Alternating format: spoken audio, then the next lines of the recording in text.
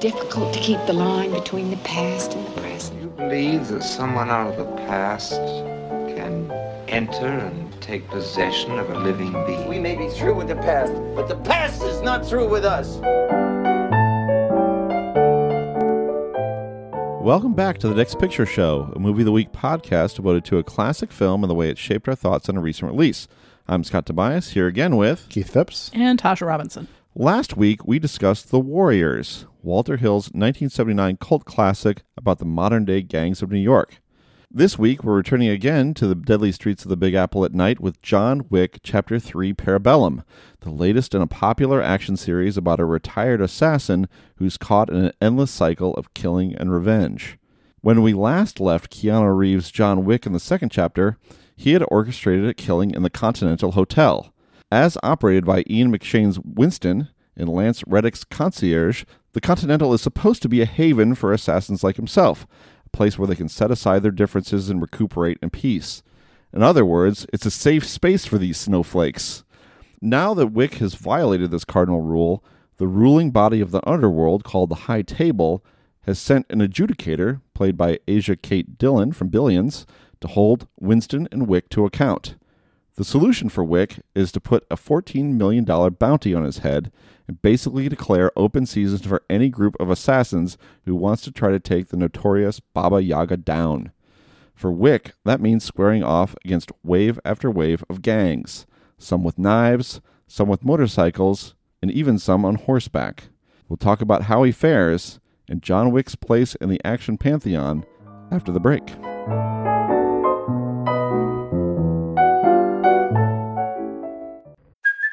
Hey, it's Kaylee Cuoco for Priceline. Ready to go to your happy place for a happy price? Well, why didn't you say so? Just download the Priceline app right now and save up to 60% on hotels. So whether it's Cousin Kevin's Kazoo Concert in Kansas City, go Kevin, or Becky's Bachelorette Bash in Bermuda, you never have to miss a trip ever again. So download the Priceline app today. Your savings are waiting. Go to your happy place for a happy price. Go to your happy price, Priceline. Mr. Wick broke the rules. I trust you understand the repercussions if he survives. John Wick, excommunicado, is now in effect. You shouldn't be here. Nice suit. Good to see you too. I need your help. After this, we are less than even. There's no escape for you. The High Table wants your life. Would you help set the mood for our new guest? Let us begin. Our services still off limits to me. What do you need? Guns. Lots of guns. You think you can take John Wick? You've got a nasty surprise coming. So what do you think? These John Wick movies have been all about giving you more, giving you a lot with the first John Wick, and then giving you more and more, and now we've got this 132-minute pile of mayhem. How did it play for you? I think one of my favorite parts of this film is an offhand reference that everything has taken place in over the course of 2 days. I mean, that's before the whole trip to Casablanca and back. But even then, even at that point in the movie, a lot has gone down. I enjoyed it. I enjoy all these movies a lot. I mean, if you want to get granular with it, I think my only real problem with this movie is I think the first act is great, the second act is very good, and the third act is also very good, but to a slightly lesser degree. There's a little bit of diminishing returns within this film, but that's because the first act is so good. I mean, there's one amazing fight scene after another. Yeah, I'm pro John Wick Chapter 3. What about you, Tasha? I liked this one a lot better than the second one. I mean, the first one was just such a little standout of a film, such like an unexpected gem in a very, very crowded genre. There's so many films that follow this exact same dynamic, and boy, we went through quite the list of films that might pair with it, including Point Blank and Hard Boiled, I think, being our primary ones, because everything else is sort of iterations on that. up to and including terrible movies like, Hitman, for instance. Just the idea of the ruthless killer that somehow falls afoul of an organization and now everybody's trying to ruthlessly kill him is just such a very specific fantasy that we see so often in cinema. But the first one did so much with it in terms of style, in terms of fight design, in terms of, I'm really surprised I'm going to say these words in this order, Keanu Reeves' physical presence. And then for me, movie 2 was just like, and then Keanu Reeves shoots 3,000 people in the head. It lost so much of its verve for me. In the first film, we get just the slightest little tidbits of the assassin underground. And then in the second film, it's like, yeah, that's the part people care about. Let's go all in on explaining that. I wrote a piece for The Dissolve once about how horror sequels are the worst because they try to explain everything that was mysterious in the first film in order to have something to talk about in between more scares. And explanation is the death of horror. I think explanation might also be the death of like mystery and action, because the second one for me just explained everything. Here, I felt like we were back to much more creatively staged action sequences, and by making the big picture like bigger and bigger with the high table and the adjudicators and like the Russian mob that isn't part of the high table organization but have their own thing and have to cooperate with it, like all of these different elements to me made the world kind of mysterious again in an interesting way. I do still think it's got one or two too many fight sequences and that they get kind of exhausting and samey. I'm having a really hard time believing that literally the world can still keep coming up with gangs of people that think they can take down John Wick, who has killed 800 people in those 2 days. But that said, overall I enjoyed this, and I really do think it's a marked step up from movie 2. Yeah, I'm with you. I mean, I really like the second one too. I like all of these movies, but this one it's big and it's got a lot of really distinct and exciting action sequences in it. To echo what Keith said, a lot of my favorite stuff in the movie is in that first third, and I think that there's an element where you do get exhausted as long as this film is just way too long at 130 minutes, because it's just not because there's a lack of creativity on part of the filmmakers or that the sequences themselves are not impressive, but just because it's just too much, and you just kind of wish that the director Chad Stahelski had kind of just left a bullet or two in the chamber for the next John Wick, and maybe just exercise some of those ideas there and made this one a little bit more concise, because it's just a lot to take in at once, and especially since the simpler things in the movie I like the most. I mean, I like that first fight with Boban Marjanovic, the backup center for the Philadelphia 76ers. It was really fun to see a guy that huge take on John Wick in a one-on-one conflict. And then the knife sequence is my favorite of any sequence I've seen in any of the John Wick movies. I think that is so brutal and exciting, and it was so much fun seeing it with an audience that was just losing their minds at just the sheer brutality and creativity of it. But Scott, don't you hate cinematic violence? It's my favorite. Pulling a knife out of your own body and then throwing it at somebody else. That's so inspired. Yeah, that's one of my favorites too. I remember thinking during that scene that like target-rich environments are a very common thing in fight movies, but this felt like the first time I'd seen a knife-rich environment. And just the fact that everybody's just gathered, like there are 40 knives on the wall behind me. I'm going to put all of them in somebody one at a time, and you're going to hear the thunk of every single one of them going home, and people turning into pincushions and continuing to fight. It's ludicrous and really kind of horrible, but still kind of fun to watch. The impact is so heavy.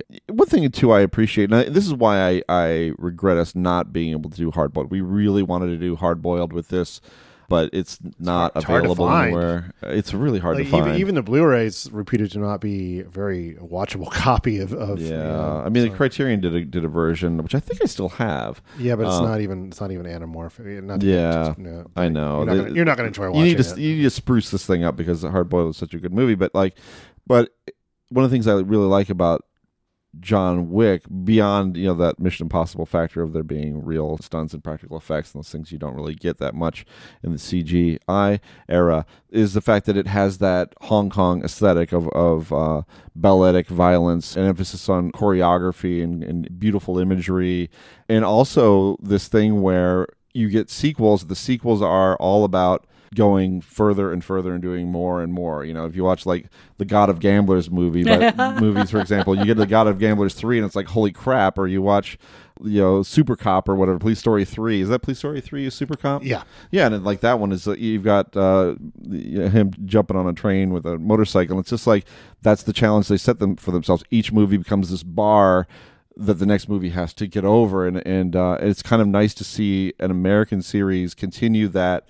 way of thinking and bring it into our current century, because nobody's doing it. Man, the God of Gamblers movies. There's a reference I wasn't expecting.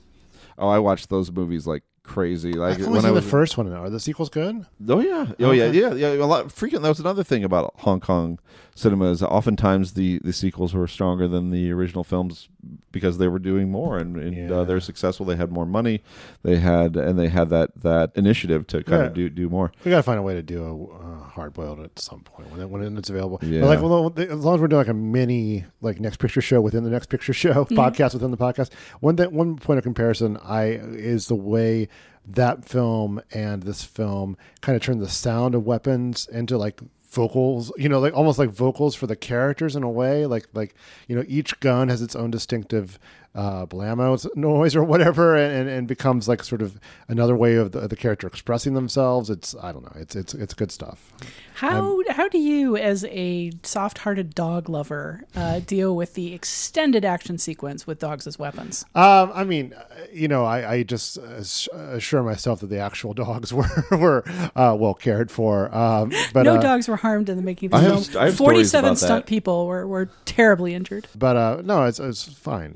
I'm assuming I would just take a leap of faith that the dogs were safely cared for. Actually, I think the most upsetting scene in the movie is the beginning when he's walking through Times Square with his dog with no leash on it.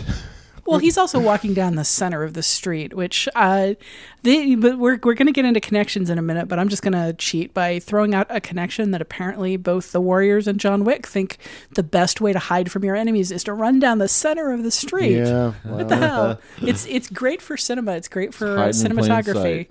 Not so great for hiding. One thing I really, don't love the whole extra-textual thing, but I really recommend that you listen to Sean Fennessy's podcast, The Big Picture, which has a interview with Chad Stahelski that's quite extensive and gets into the making of this movie and just the months and months of preparation for all these stunts scenes. But with regard to the dogs, the attack dogs, like the big problem with that sequence is that actually training dogs to attack, it makes them immediately disqualifies them for future use as dogs that you can use in movies, disqualifies them also for dogs that you can place with families. Like they had to secure a commitment from people within this stunt community to take these dogs and provide a home for these dogs in order to use them the way they did in this movie, to make them actually, because you can train a dog to jump on you, but the dog is just going to jump on you and like lick you or something.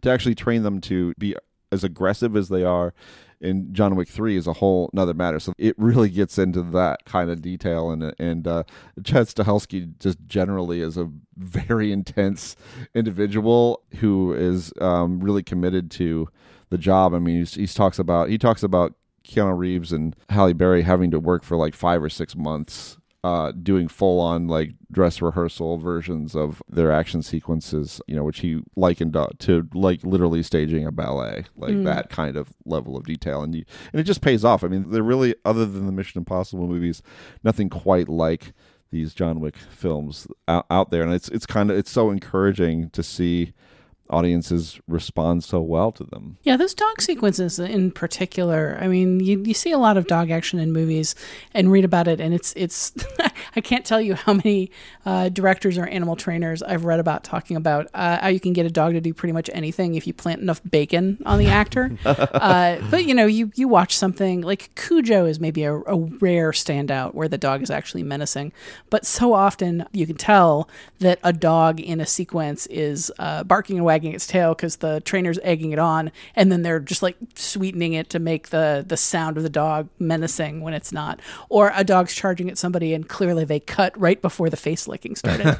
Like here, the flying bodies, like the choreography of the dogs like leaping through the air and like grabbing somebody by the arm and then using the entire weight of their flying bodies to like torque somebody around and take him down. Like those are some seriously like cool stunts. Yeah.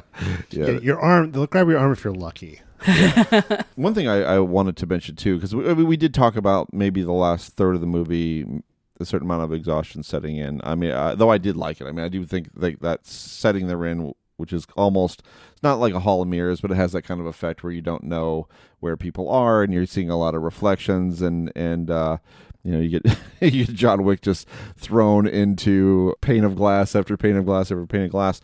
I really love Mark Dacascos's performance as Zero, because I think you just get this giddy admiration on his part for John Wick that just takes that confrontation to another fun level of just like of the two of them getting in situations where they're going at each other and then there's a pause and it's just like this guy who's trying to kill John Wick is also just so thrilled to be in this fan, to be in this moment and having this much fun.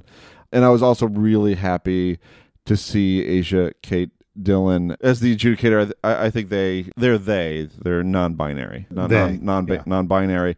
It's a performance that they give in Billions. It's similar to it. I don't know if you've seen. I haven't seen Billions yet.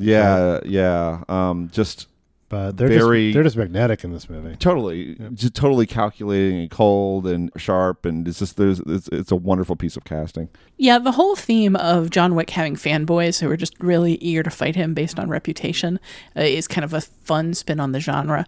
My only argument there is that the fight with Zero seemed maybe a little redundant with the really extensive fight that came before it with Yayan Ruhin and his partner, who were both just credited as Shinobi, but they come across as like brothers possibly, who just really kind of have each other's backs and are really excited to get to fight John Wick together. Yeah. And they're like an inch off from asking him for his autograph the entire time. And their fight with him is really dynamic and I like it a lot, but the whole dynamic ends up being the exact same thing that happens with Zero immediately afterwards. So I wish that didn't come across as quite so redundant, but I think it's really interesting that their fight with him in particular, like they have a chance to kill him and they don't because they're enjoying it and they want the fight to go on. Like there is a sort of feeling of this going into an increasingly meta place where everybody just kind of admires him and like kind of wants to be him and kind of wants to be the person who takes him down, but also just in a very meta way is appreciating the combat choreography as much as the audience is. Yeah. My only big complaint with this movie is there's not enough Jason Mantzoukas as TikTok man. Yeah. I just thought when those promo TikTok, posters, Mr. Wick, when those posters came out, and he's right at the beginning of the movie. It's like, yes, this is going to be incredible. So hopefully, setup's there for him to be in the fourth one. The setup is there. He cut off like 80 pounds of hair for that role, and then he's barely on screen. It's anything for a part, but there's plenty more to talk about with John Wick, and we'll be right back after this break to talk about the connections between John Wick 3 and the Warriors.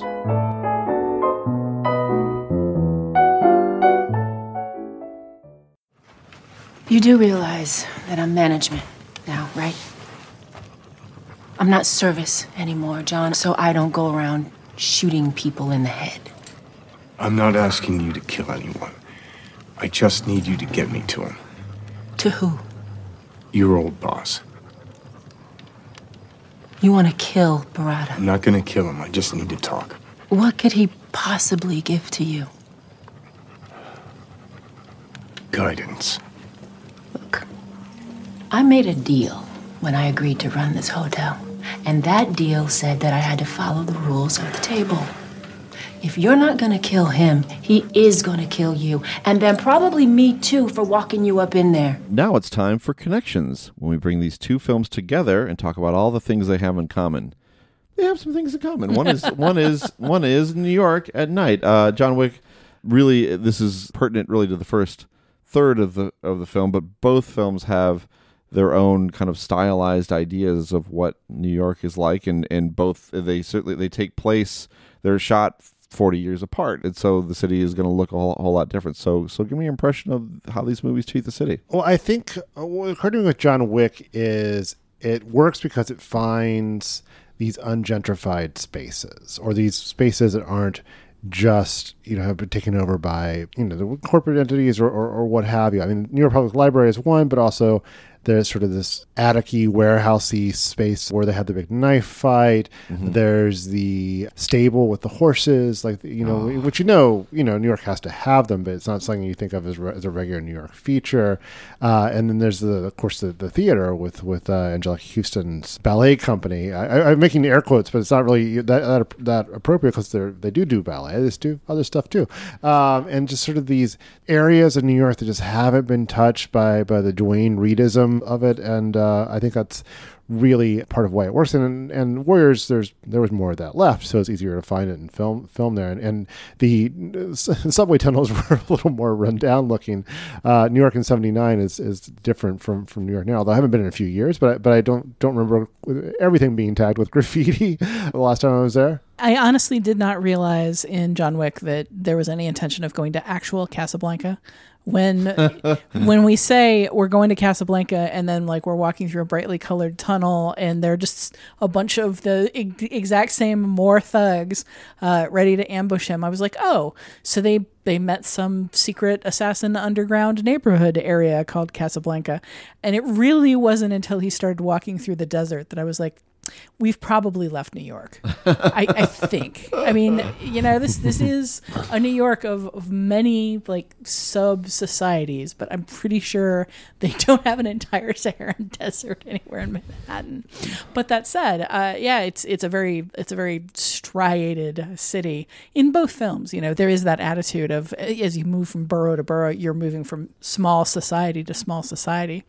That said, really early on in John Wick 3, there's a moment where it's pouring down rain and he just puts up his arm and a cab immediately pulls over, despite the fact that he's bathtub levels of wet and he has a soaking wet dog. Somehow New York City provides a cab for him and a cabbie that doesn't mind. Well, the cabbie knew who he was, though. They find out. That's right. He did. That's right. He did find that. I was expecting the joke don't let this wet dog in my cab. But everyone knows who John Wick is. Apparently. Yeah, but that is a reason to not let him into your cab with his wet dog. That is not a reason to. I mean, you're getting a gold coin out of it because everything in this society costs a gold coin. Wow. But yeah, when there was immediately an empty cab available for him that didn't mind his wet dog, I was like, oh yeah, this is a fantasy New York. I don't need to worry about the reality of anything that happens after this because this movie has just declared itself to be an utter fantasy. Well, this is an interesting contrast to me between what Keith mentions as these non-gentrified areas of New York, which I think fit with the fact that this is an underworld, right? I mean, this is supposed to be a secret society, or all of this action that's happening between the assassins and what goes on at the Continental. I mean, all of this is happening underneath ordinary life of the city, and no one knows what's going on. And so, of course, we're going to be in these obscure corners of the city that these assassins can sort of operate in. But I also appreciated how there are a couple moments in the film where you surface in the most populated areas of New York. There's Times Square, and then there's Grand Central, right? And you get that absurd moment where they're in pursuit, which doesn't seem to bother anyone in that typical New York fashion. But then you have this kind of line of children that sort of crosses in between them and creates this kind of fun comic tension, and also just lets us know that, oh, wait a minute, we're out of this underworld now. We're now in mainstream society, and it's just kind of striking in that respect. What it reminded me of was my single favorite moment in Death Proof, the Tarantino film, where they have that great chase sequence, and suddenly you go from the back roads into this just ordinary freeway where there's minivans and this kind of thing, and you just suddenly feel like you've been transported almost like in a time machine from this retro 60s and 70s gearhead movie into the present day with mom and dad and the kids in their car that's being interrupted by this chase. And so I think you kind of get that nice comic spark in John Wick 3 as well. You also, in both places, New York is a place where you fly your colors. I'm thinking of the bus full of skinheads in The Warriors that's slowly cruising around under the tracks, like looking for the Warriors, versus the many gangs in John Wick that also kind of like all look alike and all thematically, here's the Krav Maga fighting group. Here's the Pensac SWAT team. Here's the group that throws knives, and here's the group with this kind of gun. Like there is a sense of unity to every group of thugs. Like all the Russians look and fight the same way. All of the Zero's people are all ninjas with katanas, some of whom use actual ninja stealth, and it's kind of awesome.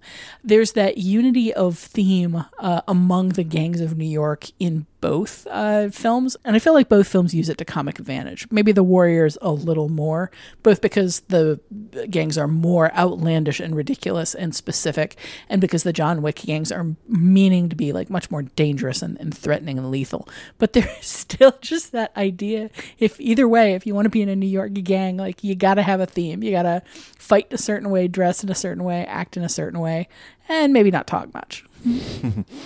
Well, another theme I wanted to bring up, and this is common to a lot of action movies about the criminal kind, is honor among thieves, because that is something that is a true binding force in both The Warriors and in John Wick 3 in terms of allowing us to determine which of the bad guys are not actually bad. Like which of these gang members or assassins are operating by a code that is more respectable than the scoundrels who are, disposing of that code. Well, prove me wrong here.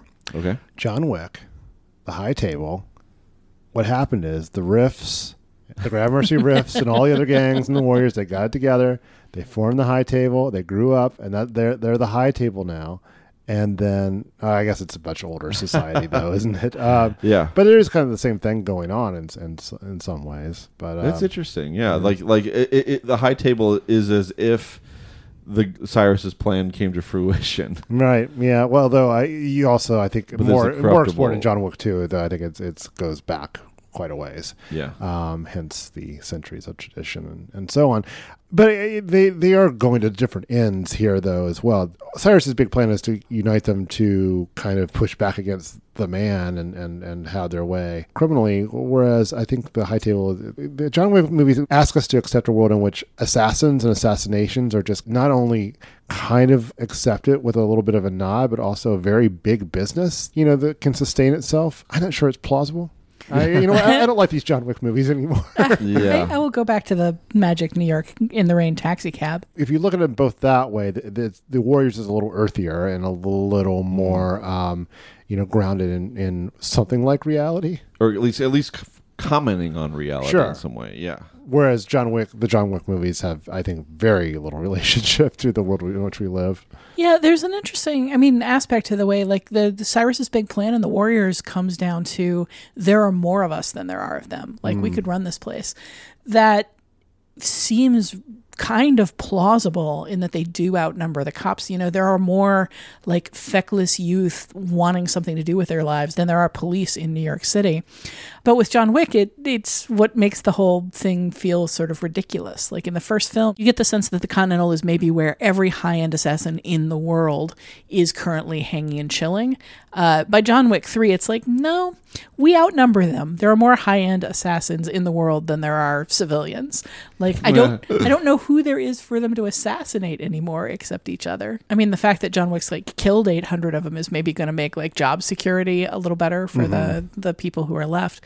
But yeah, the question of scale in the Warriors seems very important and potentially realistic. And the more we learn about it in John Wick, the more silly it gets. Yeah, though if we do reflect on this honor among thieves theme, it becomes relevant with Ian McShane's character, with Winston, and to some extent also with Lance Reddick's concierge as well. These are guys who run this hotel. They are underneath the direction of the High Table.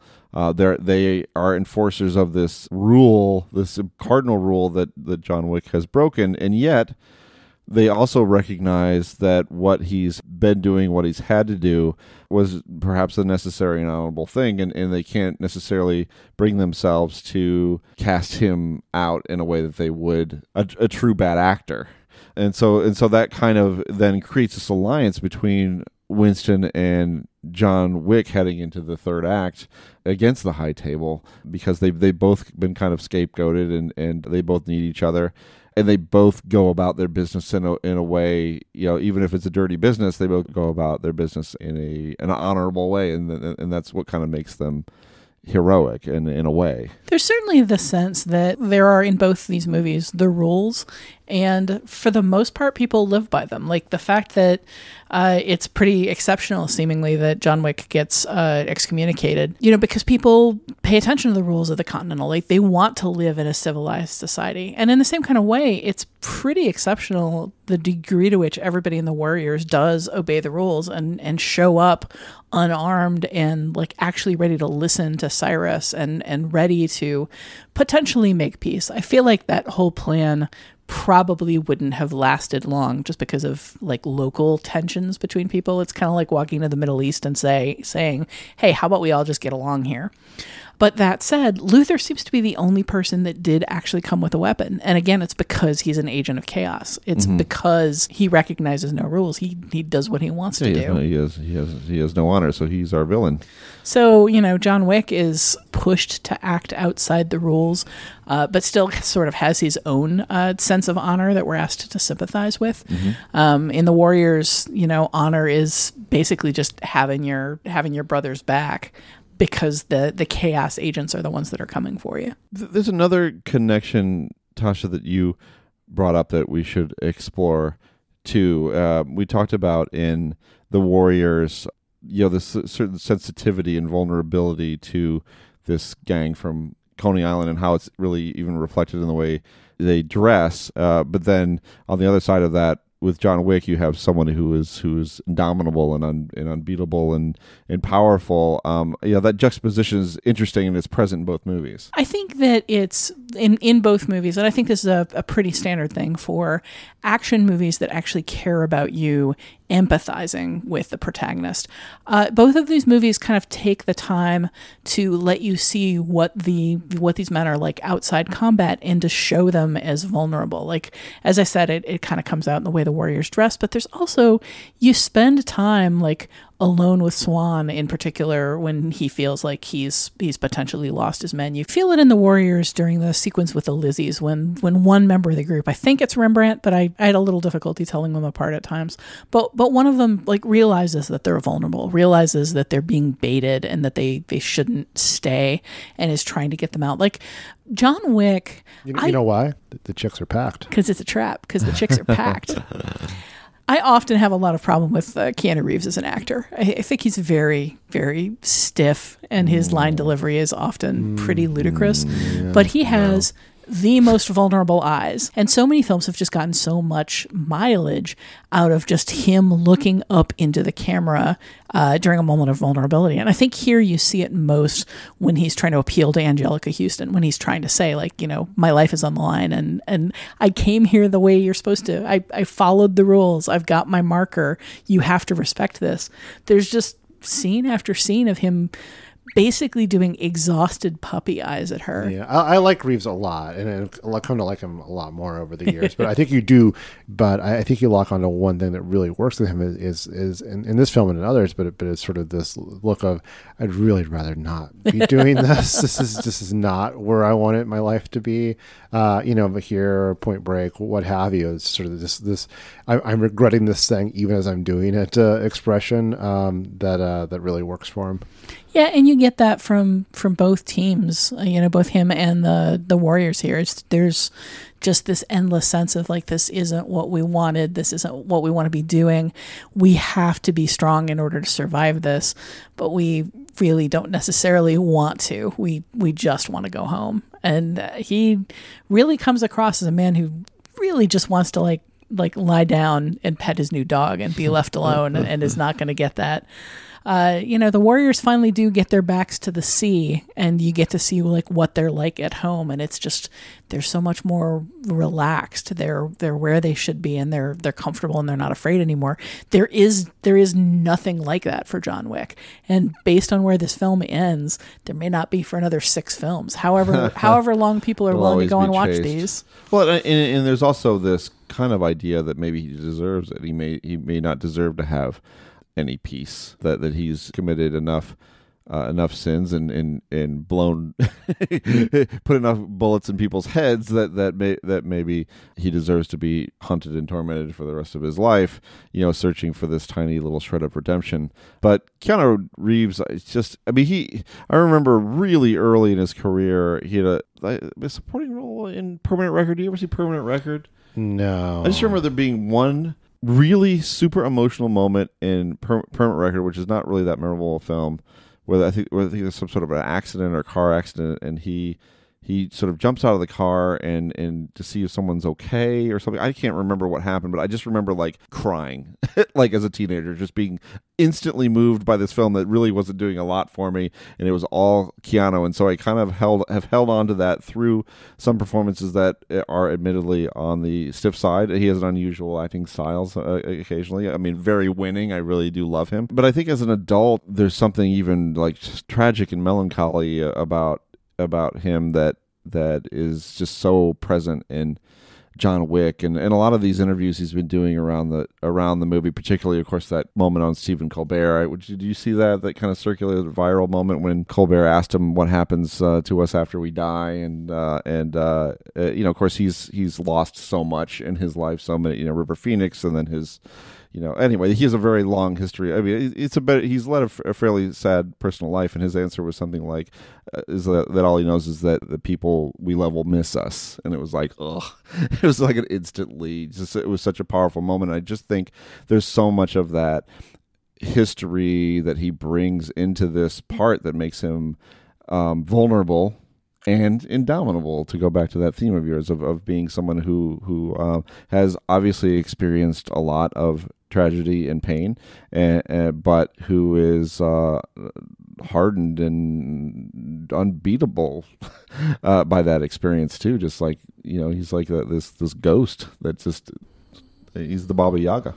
Yeah, I just feel like both of these films really fully embrace the idea that masculinity is fundamentally about being a vulnerable person, but covering it up as much as possible in order to survive in the world, and presenting a face of confidence and strength and ability to survive anything, and ability to repress any emotion that might get in the way of that. But if you're still human under it all, it still leaks out at times and in interesting ways. And I think both of these films play with that masculinity dynamic in interesting and pretty empathetic ways. Snowflakes, as I said. So The Warriors is available on DVD and Blu-ray and can be rented on all the usual digital rental sites. And it's currently on Stars. John Wick 3 is currently in theaters. We'll be right back with Your Next Picture Show.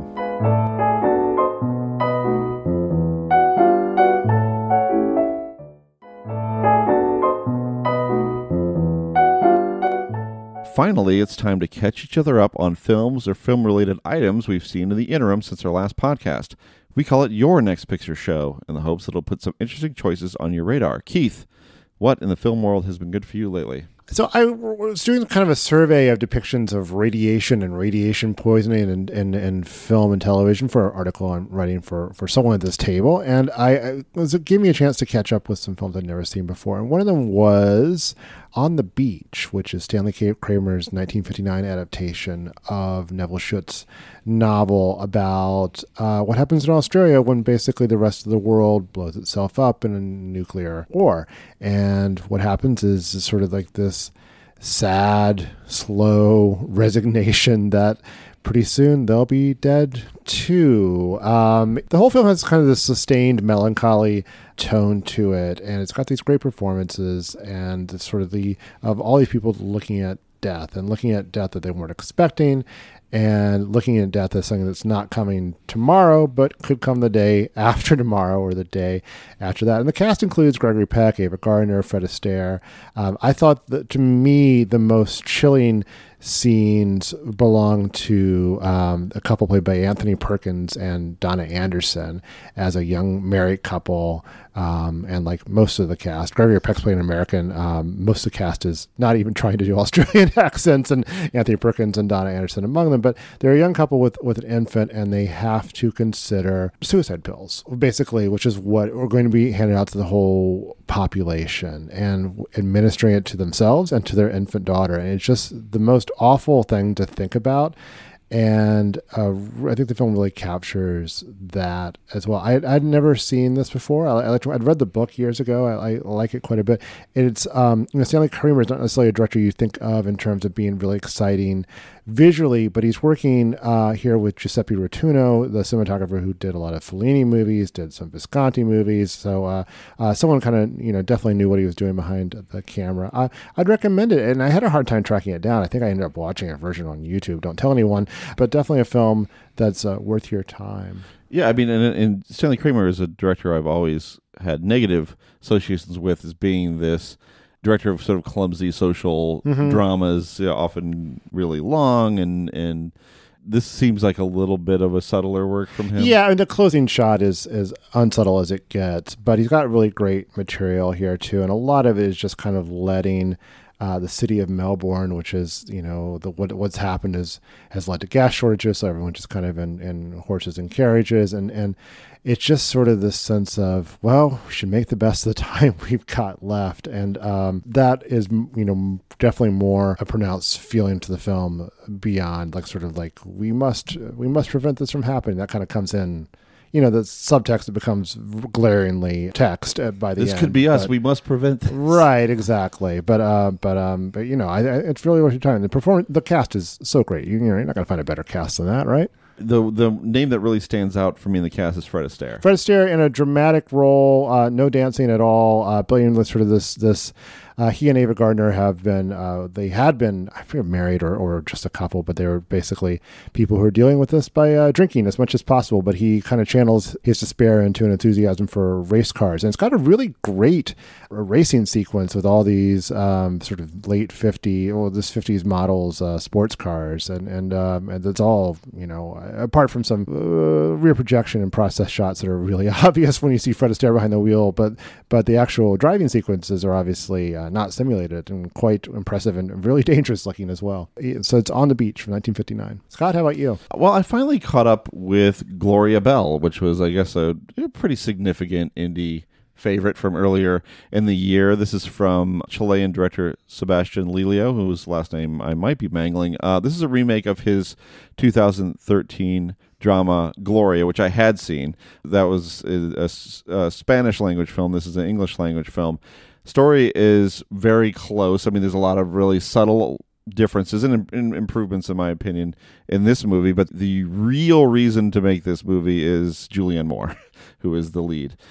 She plays a lonely 50-something divorcee who likes to go out dancing by herself in Los Angeles clubs.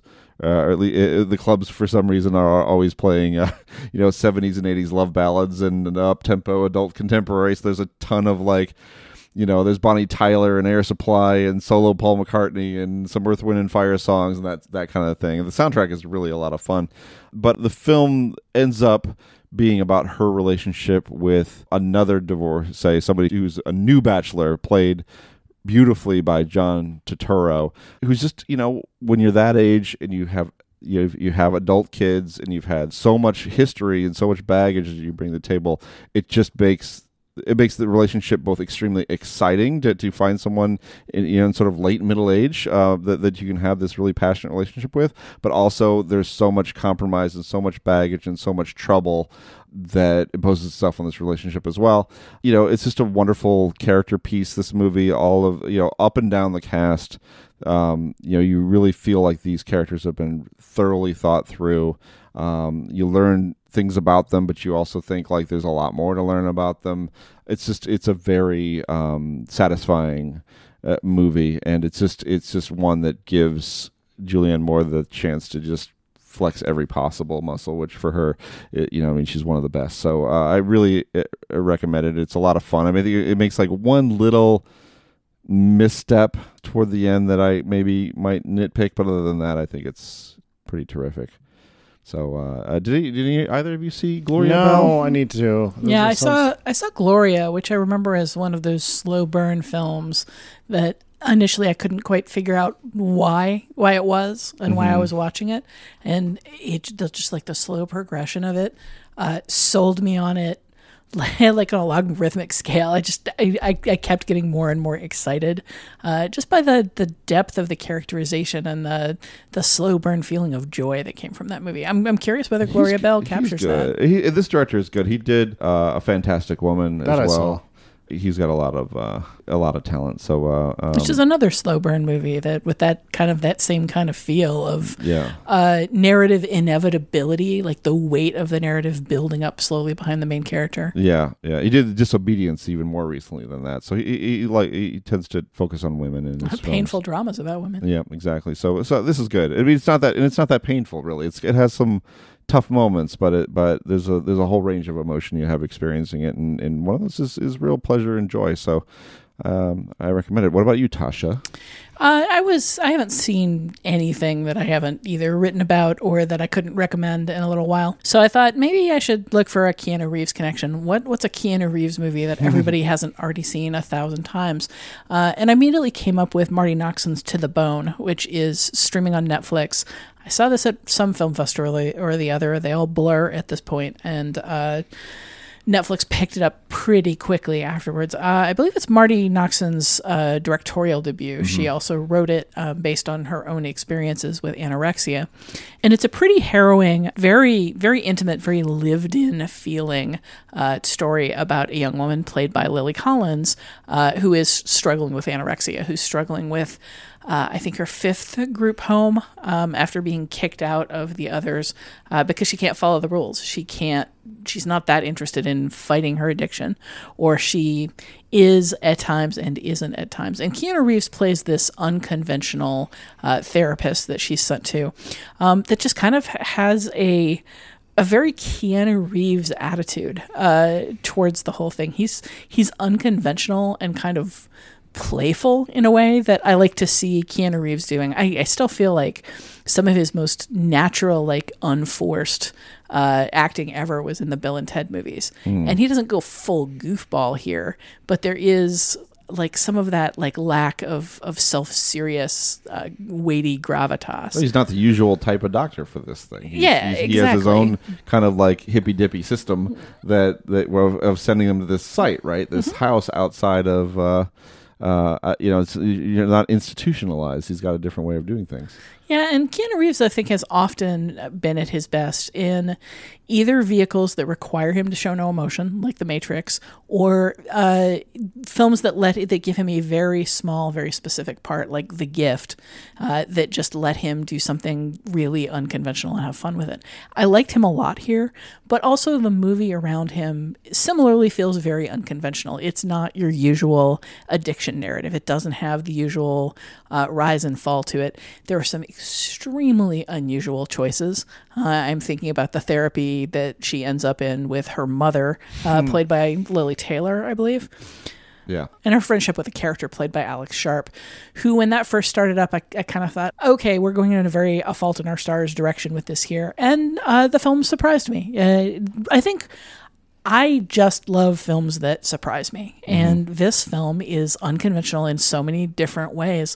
I think because Noxon is more interested in reflecting the diversity of the anorexic experience and her personal experience than she is in telling a very conventional story. It's sad in a lot of ways. It's really darkly funny in a lot of ways. But I really enjoyed it a lot. That was one of the things that stood out for me when I saw it. I mean, Noxon, she was a big, did a lot of writing on Buffy the Vampire Slayer. She was involved in the first season of Unreal before it went completely off the rails. She's a very talented writer, and I think the humor that she brings to the movie is so important because it is such a difficult subject, and it allows her to make it hard in the places where it needs to be, of having these scenes where just a bunch of these characters just sitting down to eat dinner is just an utter torment, and it's such an interesting thing to witness, because when we sit down for dinner, we don't think about it. We just eat what's in front of us, and it's a much more complicated situation every single time here. So I like it too. I think it's worth seeing, and it's just sitting there on Netflix. Yeah, it's in some ways it's a really ghastly film, and in some ways it's a really beautifully directed film. And Keanu Reeves doing something he doesn't normally do, and clearly having fun with it. So to the bone on Netflix. Totally awesome. I'll throw out another Keanu Reeves supporting performance you would enjoy. It sounds like in a similar vein. I haven't seen To the Bone yet, but Thumbsucker. He plays an orthodontist who helps the lead character overcome thumb sucking, or attempt to, through some unconventional ways, and he's really great in that movie.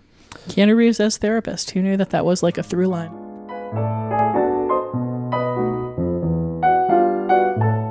Well, that's it for this edition of The Next Picture Show. Our next pair will come out June 11th and June 18th.